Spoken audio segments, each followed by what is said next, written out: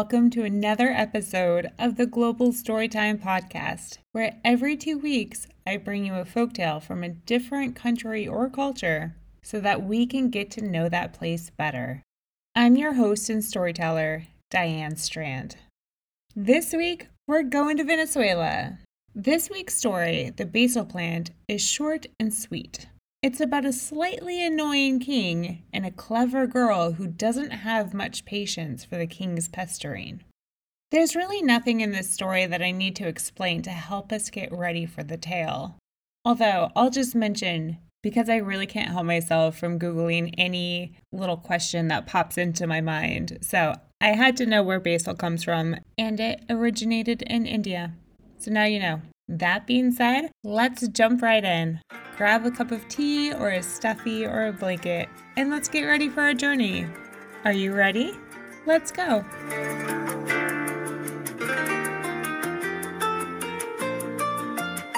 The Basil Pot.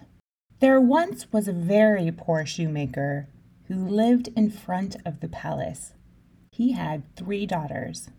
The girls had a potted basil plant in the window of their house, and each one of them watered it on alternate days. All 3 were very beautiful, and one day, when the king went out on the balcony of his palace, he saw the eldest of the sisters watering the plant and said, young girl, who waters the pot, can you count the number of leaves or not?" The girl, distressed at being addressed by the king and not knowing what to say, closed the window. The next day, it was the second sister's turn to water the plant. The king went out to the balcony and, as he had done the previous day, said, young girl, who waters the pot, can you count the number of leaves or not?" The girl, embarrassed at being talked to by the king, pretended she was deaf and went back inside. On the third day, the youngest sister went to water the plant. The king, who was already on the balcony, said, young girl, who waters the pot, can you count the number of leaves or not?" And the girl, who was very bright, answered, "Does your majesty, my king and lord, know how many rays shine from the sun?" The king was taken by surprise by the girl, and embarrassed because he couldn't answer. He ran back into his room. After much thinking, it occurred to him that because the girl was so poor, he should send a servant to walk down the street shouting that he would exchange grapes for kisses. "Give me 1 kiss, and I'll give you grapes."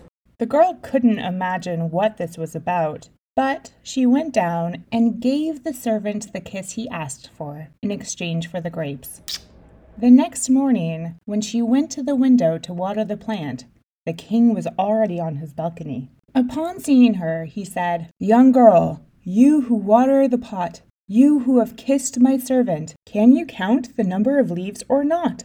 The girl became so angry that she slammed the window and went back inside, determined to never water the plant again. The king, however, fell sick with love. His doctor, seeing that he was unable to cure him, sent for all the doctors in the kingdom to see which one of them could relieve the king of his illness. The girl, who was waiting for a chance to get even, dressed up as a doctor and went to the palace pulling the donkey by its halter. When she was in the presence of the king, she said, "Your Majesty, if you wish to recover from your illness, you must kiss the tail of my donkey, and tomorrow morning you must go out on your balcony and feel the first rays of the sun." The king, anxious to find a cure, did what the doctor said, and after kissing the tail of the donkey, he went to bed and fell asleep. Very early the next morning, he stepped out on his balcony. The girl was waiting for him, and while she watered her plant, she said, "Does your Majesty, my king and lord, having kissed the tail of my donkey, know how many rays shine from the sun?" The king, realizing how thoroughly the girl had fooled him, was very angry and sent for the shoemaker. As soon as the good man arrived, the king said, "Neighbor shoemaker, on the 3rd hour of the 3rd day, you will bring me your daughters. I command that the youngest one come to me bathed and not bathed, her hair at once combed and not combed. on horseback and not on horseback. I warn you, if you don't comply, you'll be risking your life." The poor shoemaker went home very sad and told his daughters what the king had commanded. The 2 elder ones did nothing but cry. But the youngest said, "Don't worry, Daddy, you'll see how I fix everything." And so it was. At 3 o'clock on the 3rd day, the shoemaker came to the palace with his 3 daughters. The 2 older ones went first, and a little behind followed the youngest one, mounted on a donkey, with one foot in the air and the other touching the floor. She was dirty on one side, and on the other side sparkling clean. Half of her hair was in a tangle, and the other combed into a perfect braid. The king saw that they had fulfilled his command, gave up, and said to the girl, "As a reward for your cleverness, you may take from the palace whatever you wish." Then he went to take his afternoon nap. This was just what the girl was waiting for. She summoned 4 page boys and had them carefully take the king to her house. You can imagine the king's surprise when he woke up in a poor and unfamiliar house. The first thing he did was call to his lackeys, his pages, and his guards.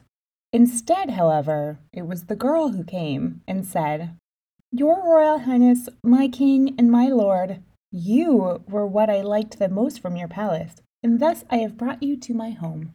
And the king, seeing that with this girl he would always end up losing, decided to marry her.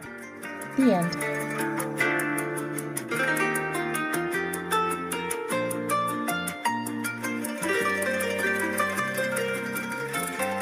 Welcome back. What did you think of the basil plant? I liked that the girl never let the king get the best of her. And, as it turned out, the king liked that about her too.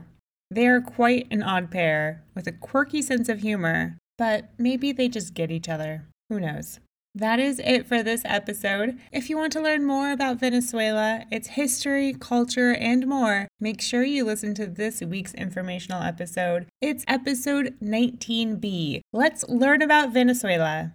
You can also follow the pod on Facebook or Instagram at Global Storytime Podcast, where I post maps and photos and book recommendations for each country or culture that I feature.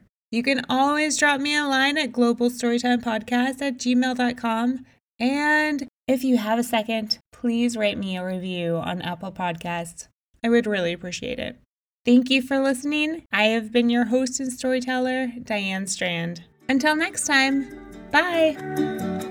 Qué bonito es el pueblo de Venezuela, qué bonita es la tierra venezolana, qué bonito es el pueblo de Venezuela, qué bonita es la tierra venezolana.